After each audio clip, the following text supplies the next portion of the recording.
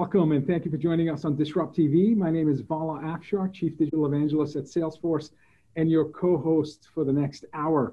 We welcome you to follow us on Twitter at Disrupt TV Show. Send Ray, myself, and our distinguished guests your questions using hashtag Disrupt TV, and we will do our best to answer you live. It's my pleasure to introduce my co-host. He's the CEO and founder of Constellation Research. He's the best-selling author of Disrupting Digital Business and a regular contributor to Harvard Business Review, MIT Sloan Review, ZDNet, and many publications. He's a sought-after keynote speaker, travels around the globe, and in my humble opinion, one of the top futurists to follow on Twitter at RWANG0.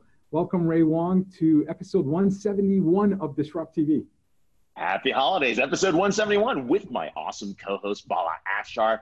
He is one of the top follows on Twitter for CEOs, CIOs, and CMOs. He's a frequent guest on Bloomberg BNN in Canada and other TV shows, an author himself, but more importantly, he is a kind individual. But we're going to talk a little bit more about what's going on in the world, and we've got some awesome guests as we get to our second to last episode for Disrupt TV for 2019. Who do we have for episode 171 to kick it off? We are super fortunate. Speaking of awesome guests, our first guest is Jana Eggers, CEO of a neuroscience-inspired artificial intelligence platform company, Neuralogix.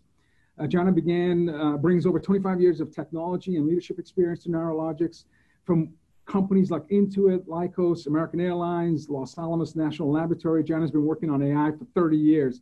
So apparently she started when she was 5, and several startups on her journey. She's a frequent speaker, writer, mentor to AI and startups. She's a marathon runner. In fact, this morning she ran a half a marathon. She's dialing in from Dubai. So it's midnight, and we're so fortunate to have her with us. You can follow her work and incredible thought leadership on Twitter at JEggers, Jeggers. Welcome, Jana, to Disrupt TV. Thank you guys for having me. I'm here with two of my favorite people. Vala asks the most amazing questions all the time, and seeds that inspiration throughout many other people. And Ray, I've known for many years, and I absolutely agree. He's one of the futurists, but And in addition to that, he just knows so much about what's actually going on in the industry. So he sees that future, but he brings it to where it is now and what to do about it now. So he's someone that I rely on regularly when I need to know, when I have a question about, I'm seeing this, I don't quite understand it, he can put it in its place. Me too.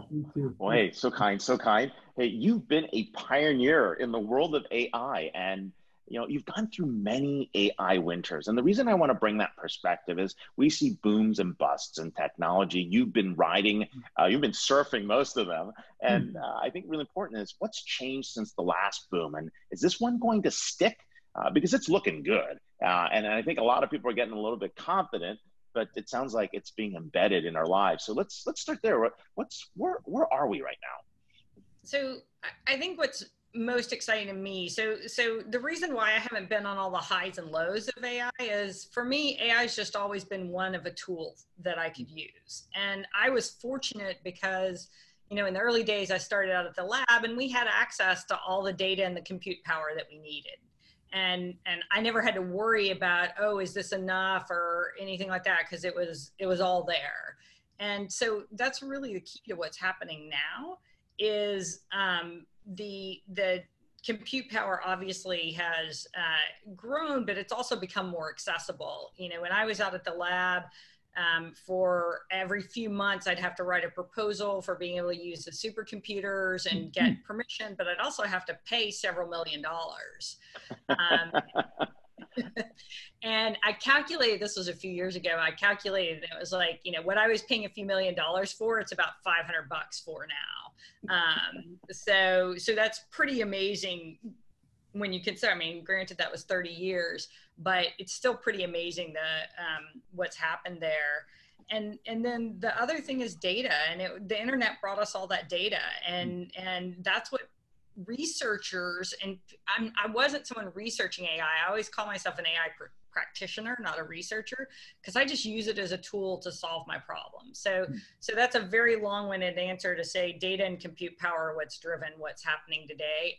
And what's key about that answer is to Ray, your question of, are we going to go through another winter? I highly doubt it. And the reason why is there's so much out there that people can continue make faster advances than we could before. So we're going to be able to do a better job of keeping up with expectations. And that's what would happen is people would get all hyped about AI, but then their expectations would be, never met. And I think with so many people working on it and doing the research, as well as people like me applying it and really seeing results, that's why we're not going to enter another, another space where AI is just people leave it and stop funding it and walk away. Yeah, I mean, I often glance at Venture Scanner looking at the number of AI startups, and about 2,800 that fetched over 75 billion in funding in recent years. And that number continues to grow. Based on my estimate, we're going to cross 100 billion next year. So you have this incredibly awesome responsibility of guiding some of the biggest companies and some of the incredible successful startups in terms of how they can bring AI into production. How can they accelerate the digital transformation? What do these clients need to start? And then you said you're a problem solver. So what are these CEOs of these companies that you engage with? What are the problems they're trying to solve? Do they appreciate and fully understand the power of ML and the ability to really glean insights that they've never had before without use of AI? So I'm going to give you the big secret to AI. It's all about chicken, eggs, and bacon. It's an easy way to remember it. Chicken, eggs, and bacon. All right. I'm hungry. So that's this is what I tell CEOs, and they can remember this, right? As a CEO, that's not a slam on CEOs. It's like we all need things that we can remember quickly because we've got so much going on. So the chicken is your algorithm, the eggs are your data, and the bacon is your results. And that's what I call the trinity of AI. You can't separate those three things. You have to have all three. And most people think of AI as the chicken, the algorithm. But what CEOs really, you don't need to know. You need to ask some questions about your algorithm. Like, for example, is it transparent or not? Or can we get it to be transparent? And there's a lot going on in transparency, even in deep learning, which is the most black box. When I was out at Los Alamos, I had this challenge because I would have material scientists looking at me and saying, well, why is that the best? And I'm like, well, it just is. And so that's when I learned about sensitivity analysis and going into that to understand what the neural net was actually doing.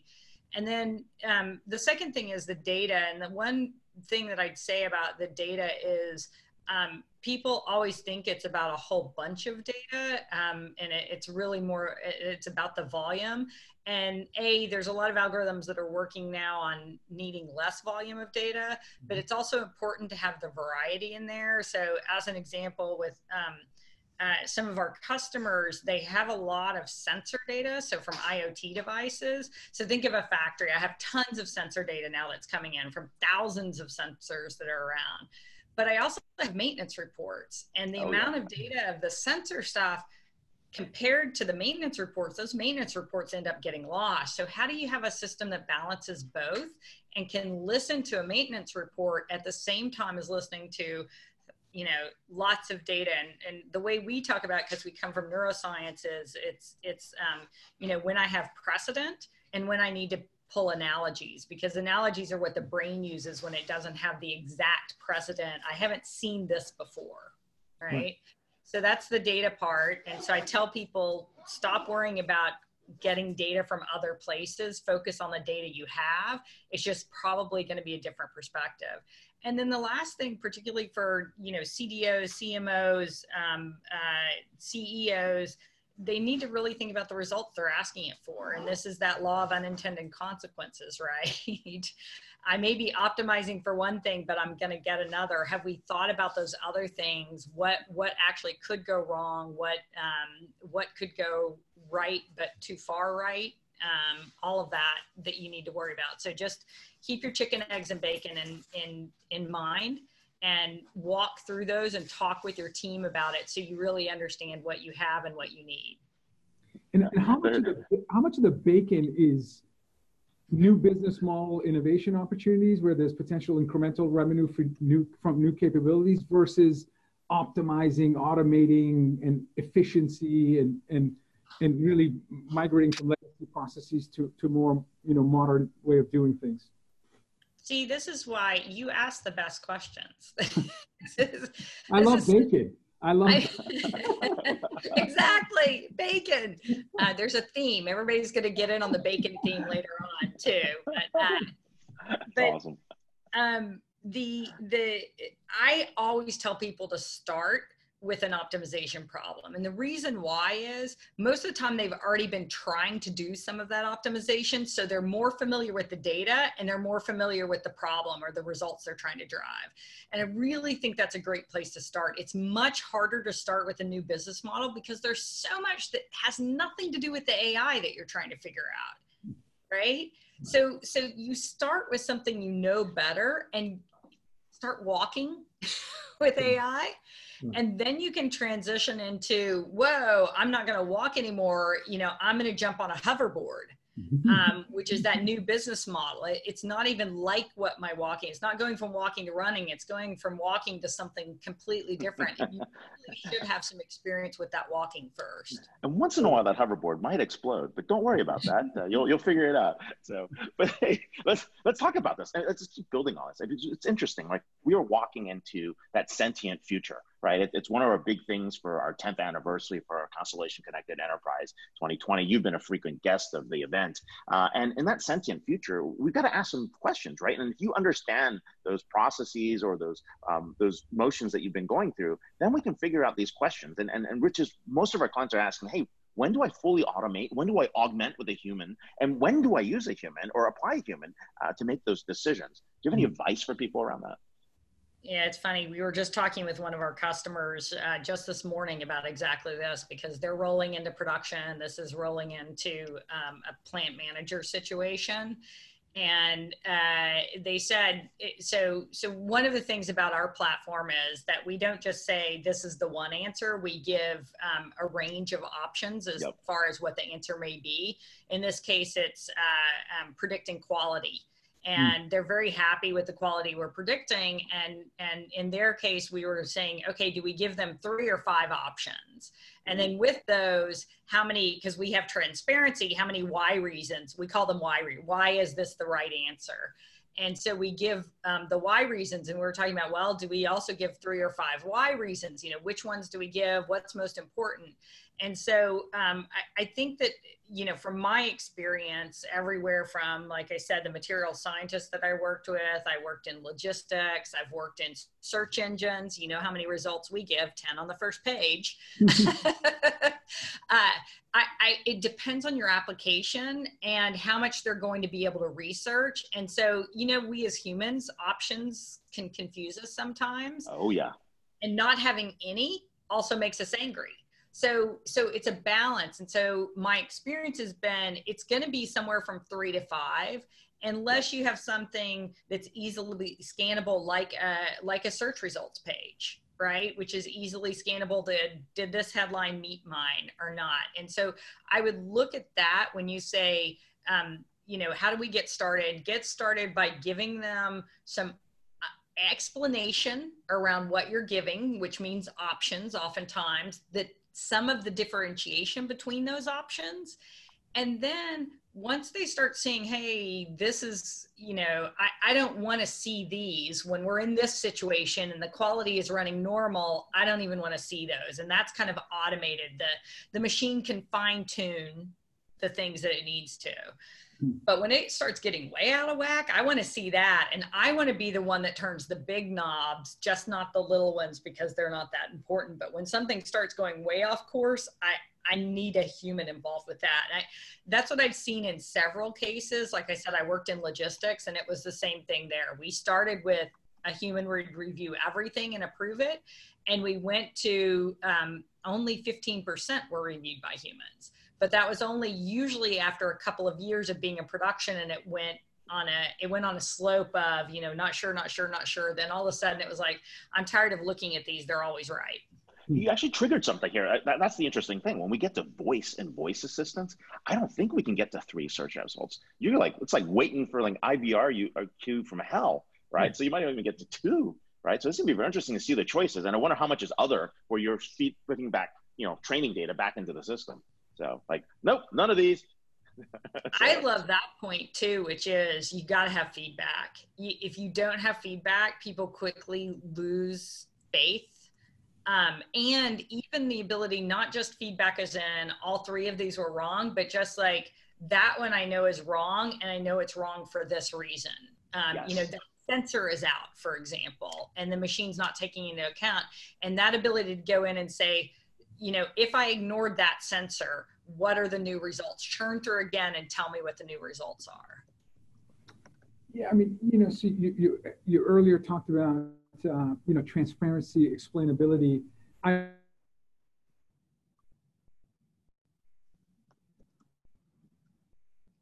Oops, I lost Vala. Ray, can you still hear me? Yeah, I lost Bala a little bit. I think Bala, if he comes through, go again. Can you hear me now? Yep, we can hear you. Let's go. Yeah, sure. So, we talked about transparency and explainability. So my question is, how much time do you spend with your clients assessing their core values, guiding principles, the health of their culture? Because this ethical and humane use of technology is going to become more and more of a priority, boardroom priority, in my opinion, not just CEO. So as we continue to automate and rely on algorithms, the chicken, the egg, the bacon, all of that, it needs to, it needs to make sure that, when you consume all of that, you're healthy. So ethical and humane use of technology, how much of your time is spent really coaching CEOs and your clients to understand the importance of not drifting away from your brand promise by, relying on this incredibly advanced emerging technology like machine learning, as an example? It's a place I spend a lot of time on in general for, executive level education because they are often used to, if they're not nerds, I'm a nerd, so I pay attention to all of this. If they're not nerds, they're used to trusting their technology people, and they definitely should trust their technology people. This isn't about that. It's just that, again, the tech is the chicken, but I have the eggs and bacon, and they have a big impact on the eggs and bacon, and they need to understand that more.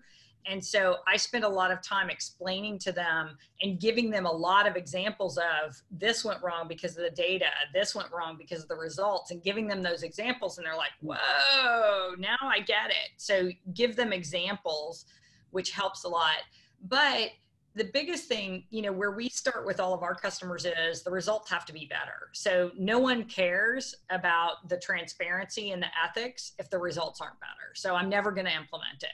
So we absolutely always start, number one, without any doubt, can this give you a better result than where you are now? Then it goes into the transparency. And what's great for me is the transparency actually helps answer some of those ethics questions as to what's being used, how is it being used, what does it look like?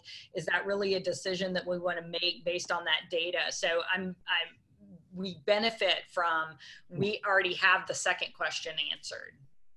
Right. And then the question is, people don't want the black box, but they only care about the black box if they don't agree with the answers. So it's actually very interesting to watch where they're trying to get to the fine tuning. Two questions I'm going to get to. We're almost out of time in a sense, but where are we on AI ethics? Are we getting anywhere better there? And then I want to talk about the tech scene in Boston.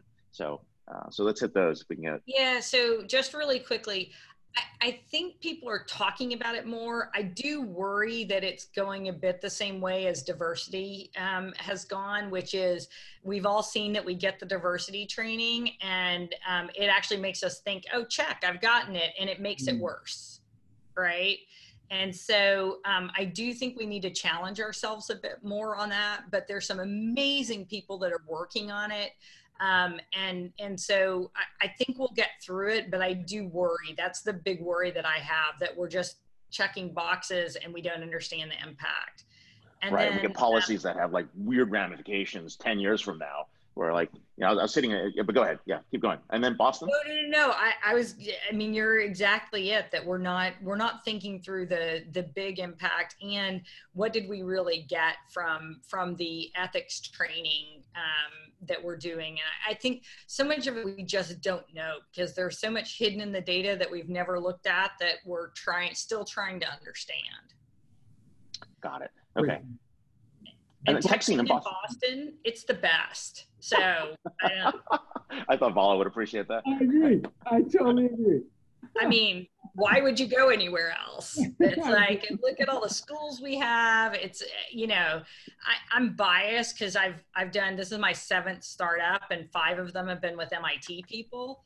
And so I'm, and Lycos was Carnegie Mellon. So, it wasn't Boston, but it was fed by a lot of Bostonian influence. And we don't have any problem recruiting people. The people that want to be in Boston stay there. And so, and there's tons of great people that come there for school and never want to leave. Absolutely. All right. Well, we're going to wrap this up. We are with Jana Eggers. So you were talking to one of the smartest people in applied AI, and she's the CEO at Neuralogics. You can follow her on Twitter at JEGGERS. And then we're going to talk about another country that maybe you want to create a startup next. All right. Thanks a lot for being on the show, Jana. Thank you, guys. Y'all are awesome. Thank you. Thank you so much. Enjoy Dubai. Enjoy. Safe travels. Thank you. One of the smartest CEOs, you're right. And she's super accessible, and, she's an educator. So I've watched her speak at several conferences, and she's amazing. And so again, speaking of amazing guests, our next guest is Ott Vatzer, the managing director of the first government startup focusing on e-residency. Ott took up the mantle of managing director this year in 2019, having previously held the position of deputy director. He was responsible for scaling up the e-residency program through strategic partnerships and product development from 2015 to present day. He speaks around the world at some of the most high-profile events, including alongside the president of Estonia, about how digital initiatives like e-residency can pave the way for stronger economic and social relations worldwide. You can follow his work on Twitter at OTTVATTER. Welcome, Ott, to Disrupt TV. What's up, guys? Great to be here. Hey, we are so excited to have you here. We were graced by your former Prime Minister President, Thomas Hendrik, when he was at our event celebrating the 70th anniversary of human rights, as well as the 50% of the world being connected to the internet. And we had a little bit of a taste of what was going on, but let's talk about e-residency and why did Estonia pioneer this? So you have to understand that Estonia is a super small country compared to the US. We're 1.3 million. Our history hasn't been too kind to us. We don't have too much natural resources. So after the Soviet Union collapsed, we had to kind of stand out somehow. And IT was one of the ways that we had the education, we had the kind of knowledge, and we pioneered some great decisions. We put cable connection to public schools in a very early stage in 1990s. And that kind of pioneered this wave of developers who actually made Kazaa, made Skype, and now they have kind of prolonged their effect to the startup scene. And e-residency is kind of extension of this hardware, in the sense that we have had an ID card in Estonia for nearly 16 years. It's very simple. It's a plastic document with a photo on it and a chip on it. And e-residency is kind of the extension of this card to non-citizens. So we use this card ourselves daily. We can't imagine our life without it. It's kind of our key to our society. If we lose the key, we're in a very bad situation. So e-residency was something to give to others, not only citizens, so that they could also partake in our digital society. No, that's amazing. In the spirit of, so it's in the spirit of decentralization and mobility of people, decentralization of companies, removing borders, and really giving access using technology. And so how big is the e-residency program? How old is it? How big is it? And, how many e-residents are there, for example? So we're celebrating our 5th year. So it's the interview itself or video that we're having is in a very appropriate time horizon, because 1st of December was our 5th anniversary. Oh, congratulations. And thank you. We have currently over 60,000 e-residents, so 63,236 to be very exact. And these guys have created more than 10,000 companies to Estonia. 10,000 companies. 10,000 companies. That's amazing. Company. Wow. And that's actually interesting, right? I mean, a lot of these companies have been, yeah, and a lot of these companies have been, you've got some great startups that have come along the way, from ComSkill to Pipedrive to Taxify, things like TransferWise. I mean, some very interesting companies all across the landscape in different industries. As you think about that and the benefits that actually come in, why are people coming into the e-residency program? Is there something about being an e-resident that's different, especially from the countries that they're coming from? I mean, what are they missing, and what's some of the interest there? I think what we're seeing is that like companies, like actual competitors and apps, we are competing for our clients. The same is happening with governments. The same is happening with countries. We are competing for the best citizens. And if a country can't actually offer the best services, or the environment is not the best, then the people want to move, because we have so many opportunities to actually partake in different services and different kind of environments. So if I want to live in another place that has a more favorable climate, I will move there. If there's some country that actually offers me a way to create a company in 20 minutes, do it from the comfort of my home. If I'm an entrepreneur and I value my time, that's the way I want to go. This is amazing. It all started with Edward Lucas. I mean, he was one of the senior editors of The Economist. He was actually your first e-resident? So. Correct. First one, and then actually Tim Draper and Steve Jurvetson were followed. Wow. Not a bad list there. Wow. Absolutely not. So our previous guest, right before you, was dialing in from Dubai. My understanding is Dubai has announced an e-residency program. Lithuania is also planning to launch an e-residency program. 5 years into this journey, did you expect more countries would follow Estonia's footsteps in terms of e-residency, and what can you say about growing interest outside of Estonia to adopt your innovation and your program? The interest is definitely there, and I believe that there are probably about 5 countries that we know nothing about currently. So Dubai and Lithuania have been the ones, openly coming up with this kind of concept. But we definitely see a lot of interest, and we do help the other governments as well. And it's not in its concept, it's not anything new that you could create a company using a power of attorney or physically fly somewhere to create a company. But what we did differently was to put a digital identity, attach a kind of virtual verification to the process, which means that you can do it from anywhere in the world. The only thing that we require is that you guys actually, when you apply, after you get accepted, you come to our embassy. So we actually verify you physically. There is one face-to-face meeting, because it's the highest form of security of a national document. It's not just a piece of plastic. It's something similar to a passport that is issued by the Estonian government. So we need to meet you once, and then you get the card, and then you can actually access our digital platforms.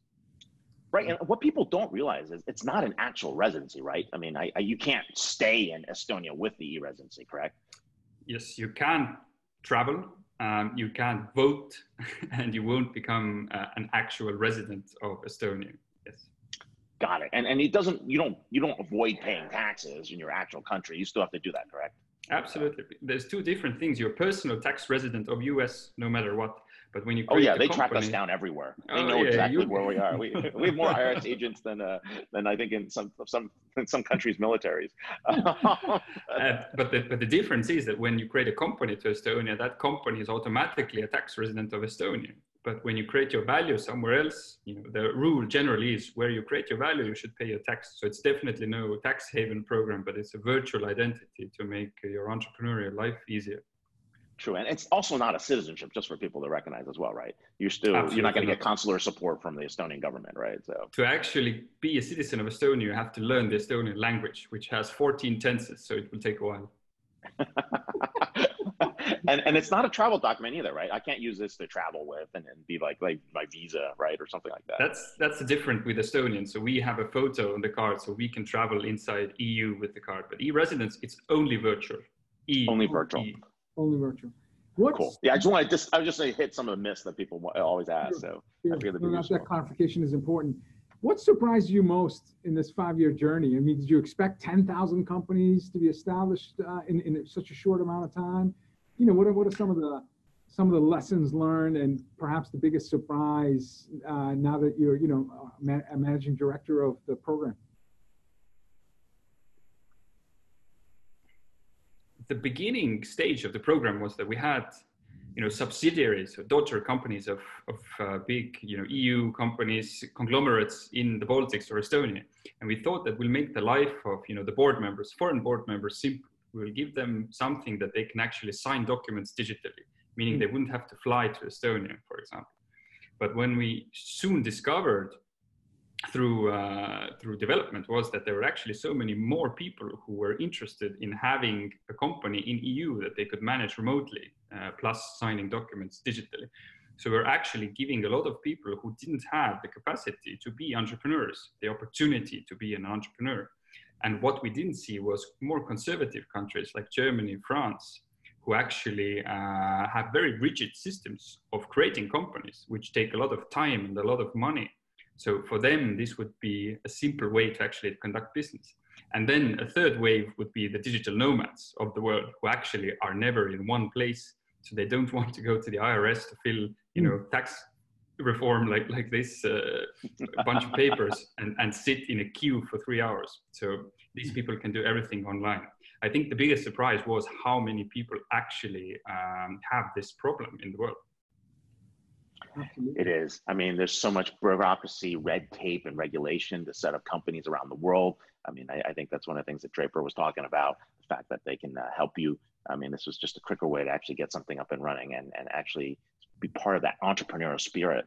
So, I mean, look, what's the benefit to Estonia? What happened? I mean, were you able to build out the tax base? I mean, able to attract more people into Estonia? You know, I mean, you wouldn't be doing it if it wasn't this successful. So the core underlying benefit for us was that we had the infrastructure in place. We didn't have to invent anything new. So we kind of removed the photo from here and made it available for foreigners. So it was a no-brainer for us. But what was surprising was that actually the soft power aspect of this program, people who wanted to be e-residents, not because they wanted to create companies or they had a need for it, but they wanted to stay in touch with Estonia. They saw that there was so much digital innovation happening that they wanted to be a part of it somehow. And this is also a security guarantee for Estonia, who has a big hairy neighbor. And in case something, you know, should go wrong, this is, you know, early adopters, 60,000 people who are very, very voiceful in the web. So the benefits are there. There are tax benefits, there are economical benefits, but I think surprising facts are the soft power and the security guarantee. Can you share some of your most famous e-residents? And a follow-up question, give us insight in terms of the future roadmap. What are you looking to in terms of enhanced services and capabilities to the existing program? I believe the most famous e-residents are, of course, politicians, Angela Merkel, Shinzo Abe. Wow. We have the Pope, who is an e-resident. Pope. We have Bill Gates. Bill Gates is an e-resident. Oh, wow. So there are a lot of famous people, but probably, you know, disclaimer. It's better than an Amex Centurion card here, you know. Why get an Amex Black card? Get an e-resident card, you know. Exchange off. Now. But probably they don't use it to run a company in Estonia. That's what we openly say. But it's cool having them a part of the program. Hey, for 100 euros for 5 years, it's a good deal. So it is, right? I can't imagine when like Bill Gates' application comes through the wire. You guys, that's Can you come and verify that's really Bill Gates? I mean, they had to actually go in and to get their pictures taken. Think about it. So full disclaimer: our prime minister actually met Bill and gave him the card personally, because it has to be the representative of the government, and prime minister is quite good at. So regarding the roadmap, where it can go, I think I mentioned before that governments are going to compete for citizens anyway. And for us, it has been easier because we're a small country. We came out of the occupation of the Soviet Union, so we had nothing, and we've come this far. So I think next steps for e-residents will actually be residency. So people who will migrate to our country, because we have a very simple tax system. We have a startup ecosystem that is really booming at the moment. You mentioned some of the companies coming out of the country. So we would like to actually get these people to come to Estonia physically. They don't have at the moment. It's very dark and not that nice. For example, the sun. So we have a few more innovations coming up. Great. We need to do Disrupt TV in Estonia. We need to. We do. Make it happen next year. Just we'll do a trip I would be happy to host you guys. We'll do a trip to Davos, and then we'll head over to Estonia afterwards. That'll be the way to make this happen. Hey, so it is a good question about what's next, right? I mean, you guys have been basically a public digital disruptor, right? And when you think about this, not only in the tax base, what are other innovative services, right? Because you look around the world, I mean, government services aren't necessarily known as the best, the most efficient, the most, citizen-friendly, business-friendly. What are things that you've been hearing from other e-residents that say, we wish you could do this? So. Mm-hmm. Well, there are a lot of things that e-residents would like us to do. They would actually like us to have a minister for e-residents that would represent themselves, or they would have a parliamentary, representation actually that would represent e-residents. Because currently we have 60K e-residents. We have 1.3 million people. Let's imagine that we have 600K e-residents and 1.3 million people. Should the voices of e-residents be heard? Wow. And watch what are the consequences of this, because these people are not actually living in Estonia. So there are a lot of interesting kind of ethical questions to this, and how the world is going to play out. In terms of technical innovation, of course, we have a principle called data once. So once you actually get the data, we shouldn't ask it again. So we have it in our country. We know who you are. We know what you do. So we shouldn't, give you a bunch of papers and ask for your name and your birth date every year for every application. That's something that we're working on currently. Now, how do citizens feel about that, right? I mean, because like you've got true citizens, and then you got the e-residents folks. I mean, are they worried that, do they want to see more e-residents become citizens, or are they worried about e-residents in general? So currently, actually, there are more e-residents applying for e-residency weekly and monthly than there are actually birth rate of Estonian citizens, which is a very interesting concept. That being said, main portion of e-residents still are not here physically. So probably they shouldn't have that kind of rights and this kind of representation, because they are virtual users of our platforms. Are you getting more people to speak the Estonian language as well? We're trying, but it's a very difficult language. It's a hard language, actually.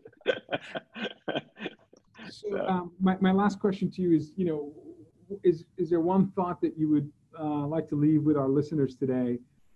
Perhaps you're pitching to entrepreneurs that are listening, and you want to inspire them to think about not only becoming e-residents, but potentially thinking about, having their business in Estonia.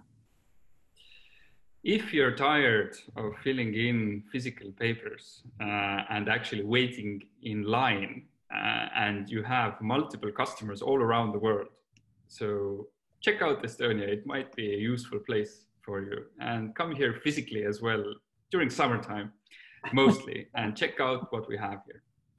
That's great. That's terrific. Well, hey, Aita. I think that's how you say it in Estonian. Perfect. Aita, and thank you for being on the show. We are here live with one of the pioneers in terms of digital governments and the e-residency program. and we are here with Ott Walter, and you can follow him on Twitter at OTTVATTER. Ott Walter, the managing director at eResidency for Estonia. So sign up now and get checking on the benefits. Thanks a lot for being on the show, Ott. Thank you, Ott. Thanks for being on very late from Tallinn. Thank you. Thanks. Don't worry. Thanks, bye. 62,000 residents in 5 years, including the Pope. That's pretty awesome. I bet you our next guest has an e-residency at Estonia, given how worldly he is. It wouldn't surprise me at all if our next guest has e-residency. But we'll have to check it out. We'll have to see if he does. So. It's our privilege to have one of our favorite guests coming back to Disrupt TV. Byron Reese is the CEO and publisher of the technology research company GigaOM, which all of us know, and the founder of several high-tech companies. Byron has obtained or has pending patents in disciplines as varied as crowdsourcing, content creation, and psychographics. The websites that he has launched, which covers the intersection of technology, business, science, and history, have together received over 1 billion visitors. Certainly Ray, myself, and almost all of our guests would be part of that billion population. Byron is the author of an acclaimed book, Infinite Progress, and his newest book, The Fourth Age, Smart Robots, Conscious Computers, and the Future of Humanity. He's a terrific follow on Twitter at BYRONREESE. Welcome back, Byron, to Disrupt TV. Hey, so good to be here again, guys. Hey, thanks a lot for being here. And, this is your 5th appearance. You came in on January 2017. We've been hearing a lot about what's going on, and we want to hear more about your predictions that you have coming in. And I think one of them is interesting here, really about what we want to do with this interesting technology and what we have the people to actually do is going to be interesting, given the talent and the resources. So let's talk about that first prediction. But while we're doing that, let's check in on you're cooking up something good in the oven. What was going on there? Well, I tried making candy pork belly, but it didn't come out. It was my first time to try it. I thought, the holidays are coming. What's the most opulent thing I can make? And I got to go back to the drawing board. Well, if there was a sentient AI kitchen, would they be able to solve this gap between what we want to do with AI and what we have the people actually do? I'm up for it. But hey, let's talk about that first prediction, seriously. And that's a very interesting one that you have here. The gap between what we want to do with AI and what we have the people to do will widen, not shrink, even though more people can use the technology. And we have all these dystopian views of like, AI is going to kill us, AI is going to take away our jobs, and you're saying something different here. So. Well, yeah, I mean, I think that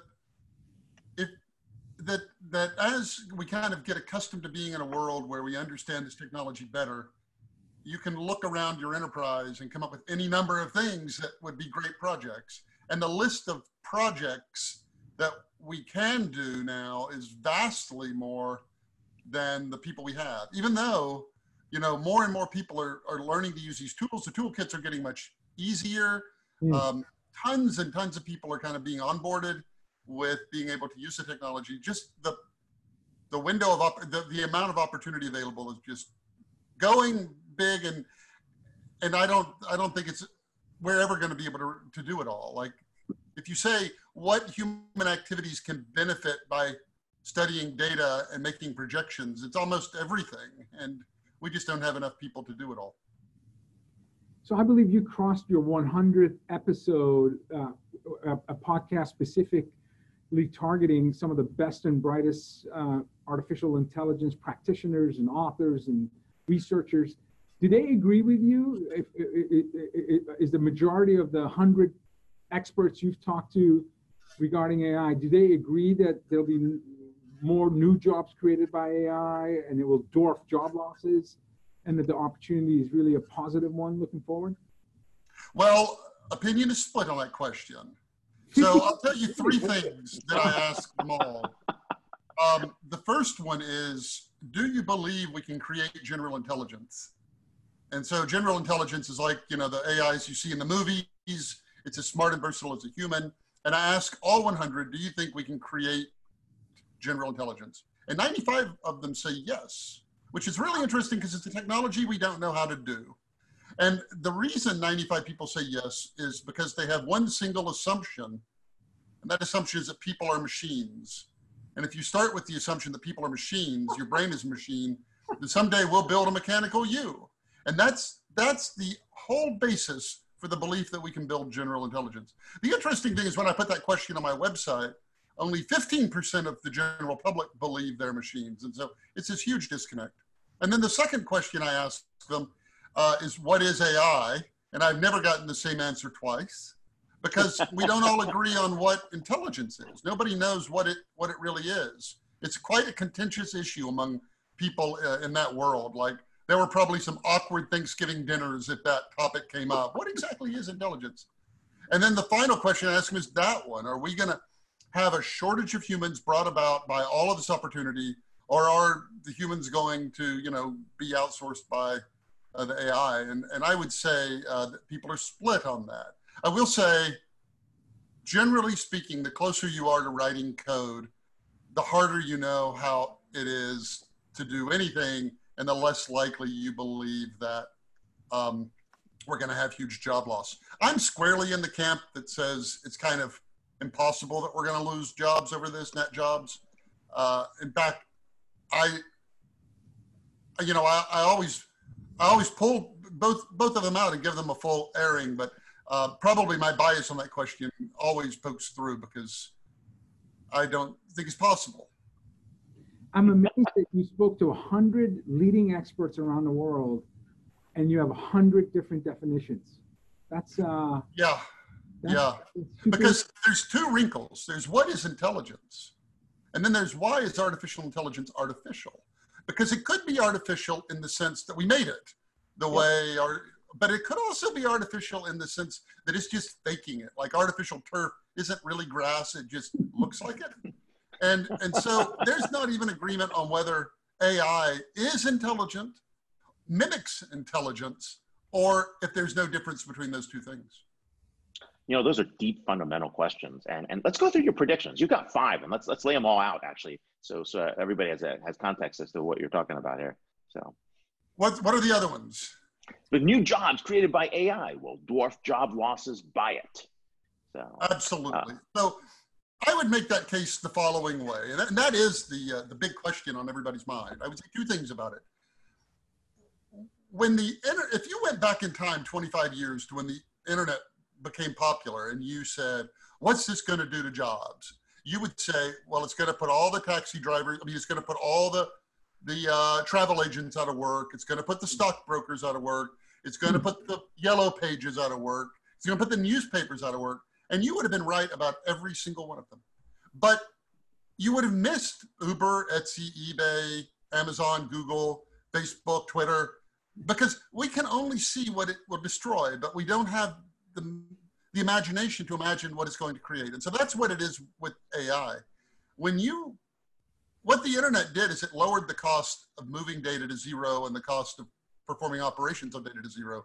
And when you lower the cost of something to zero, people use more of it, and then they think of all these things to do with it. With AI, you're kind of reducing the cost of cognition to zero. And then you say, well, if that's free, what can I do now? And the answer is you can do kind of anything.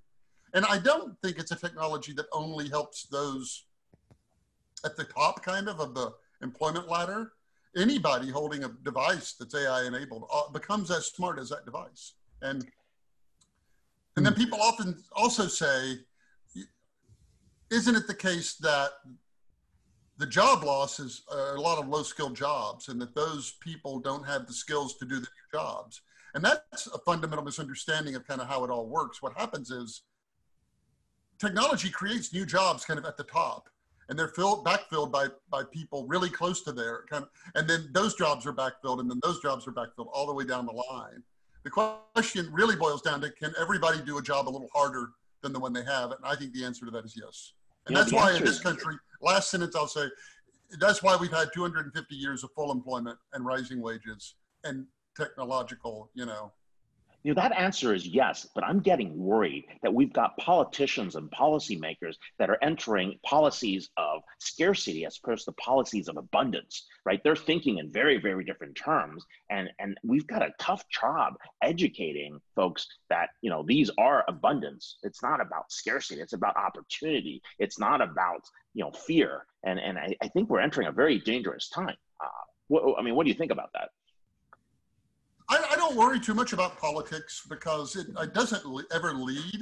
Well, I shouldn't say ever. It doesn't usually lead in these kinds of things.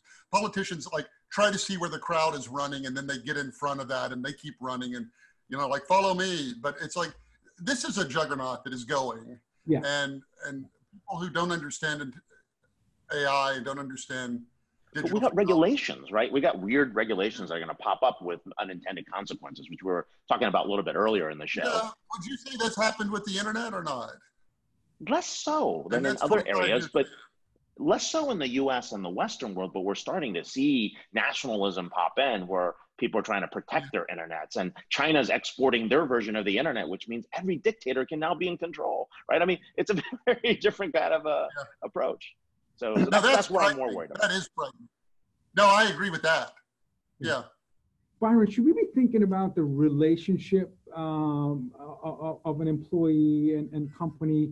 When I think about, my son is 9. By the time he's eligible for getting a driver's license, it's possible that you will have great advancements in terms of autonomous vehicles. My relationship with the car today is I'm the driver. I drive the vehicle to go from A to B. When my son is in a car 10 years from now, the relationship may be that he's a traveler. It's the car that's driving him. So the relationship between man and machine, as you outsource the sense and response and thinking away from the person and to a system or machine, changes the relationship. And in this case, a traveler will have more free time to do things, be creative, do work, whatever they want to choose to do.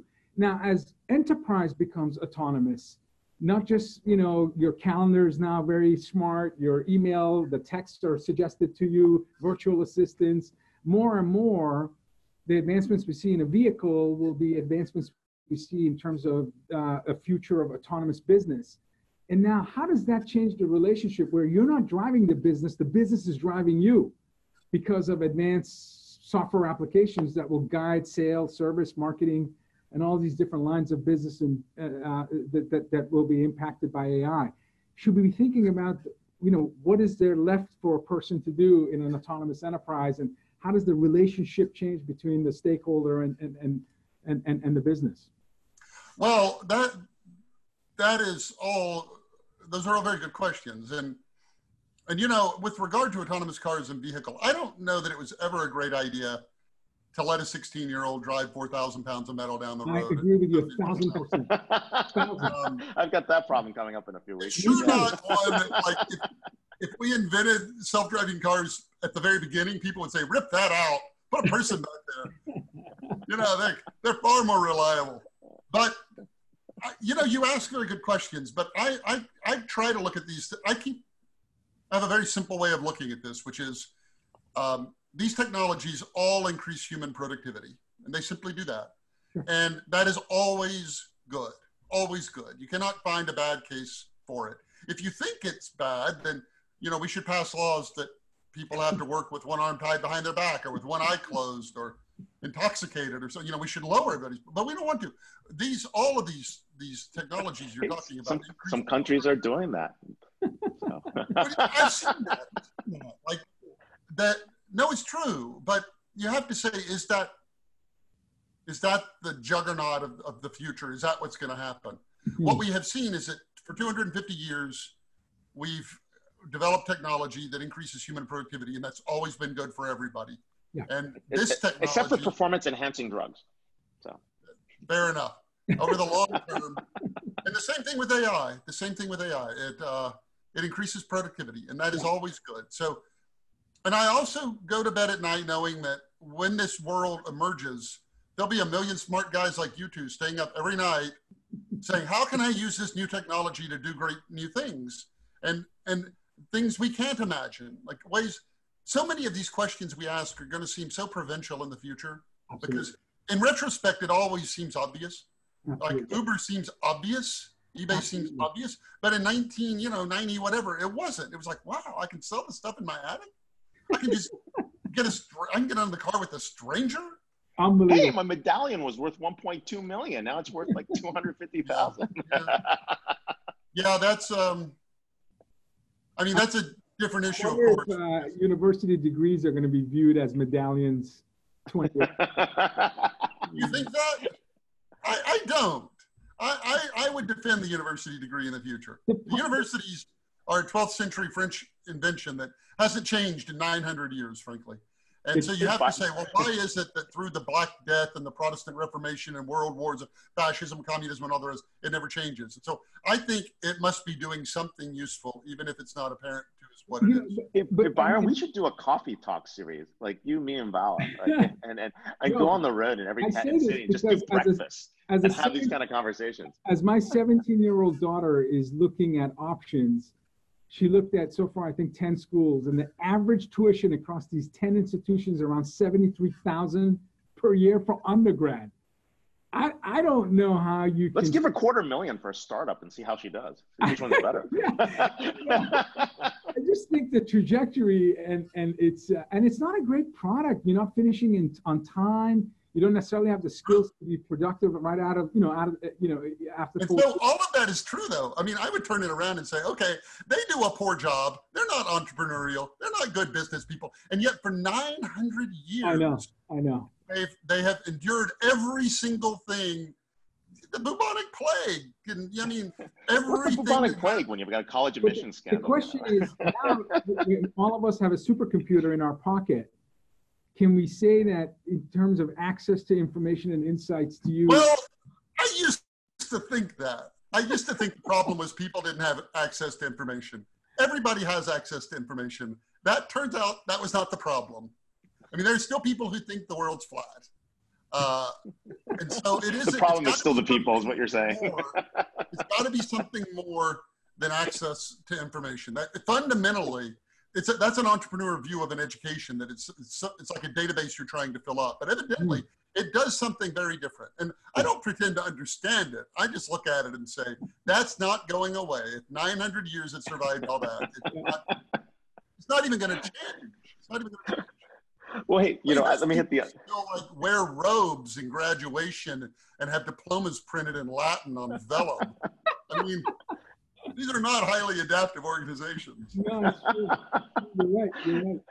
Well, hey, let's hit your other ones. Your other predictions were general intelligence will not get any closer. We touched that. Efforts to use AI to spot fake news will probably fail. Let's go deeper on that one. And the number of things that we think of as AI will shrink as the technology becomes more commonplace. We talked about it. Let's talk about AI spotting fake news will probably fail, because that's the hot topic at this moment, about deep fakes and using AI to combat deep fakes. I mean, 5 years ago, I started a company called Knowingly to solve, I thought, the biggest problem on the web, which is you don't know what to believe or what not to believe.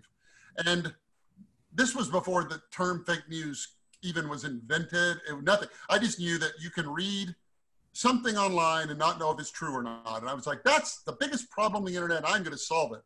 And it turns out that while there is a truth in an abstract sense, there are, 2 + 2 is 4. We can all agree on that. But does lowering taxes boost the economy?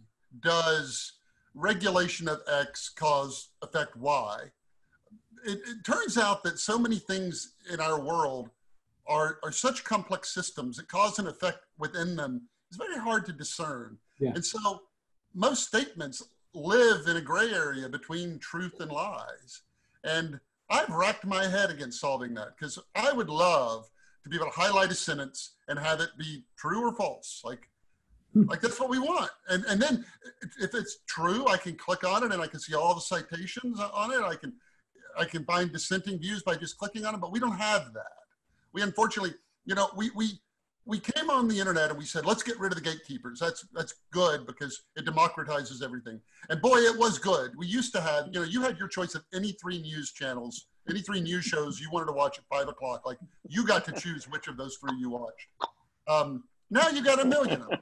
But so we lowered and I'm all for lowering the gatekeepers. I agree. But unfortunately, the cacophony came out, and the ability to tell the difference between truth and untruth vanished. I hope someday there's a flight back to brands, a voluntary flight back to brands that I will pay for a trusted news source because I can trust it, and I will pay for it. Because right now, truth doesn't necessarily pay any better than lies, and that's the problem. It may even pay worse. Lies spread around, they're very enticing and viral, and truth is oftentimes very boring. And so I hope at some point we all sicken of it enough that we're saying, I'll pay $6 to read something I can believe and not have to just ask myself, well, who put this out there and why, and what's their agenda and all of that? Well, maybe the answer is making sure that we use AI to help people do critical analysis, and then they can come up with their opinion. And at that point, because maybe there are no trusted news sources or trusted sources anymore.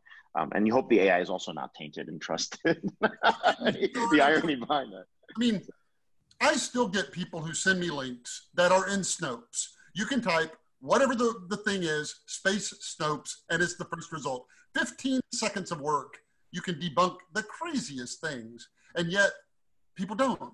And so why do you think I'm still filling up my gas with my cell phone on? People don't seem to like that, but hey. Yeah. You light we up. Are here. I'll give you the last word. So go ahead, Byron. No, I'm good.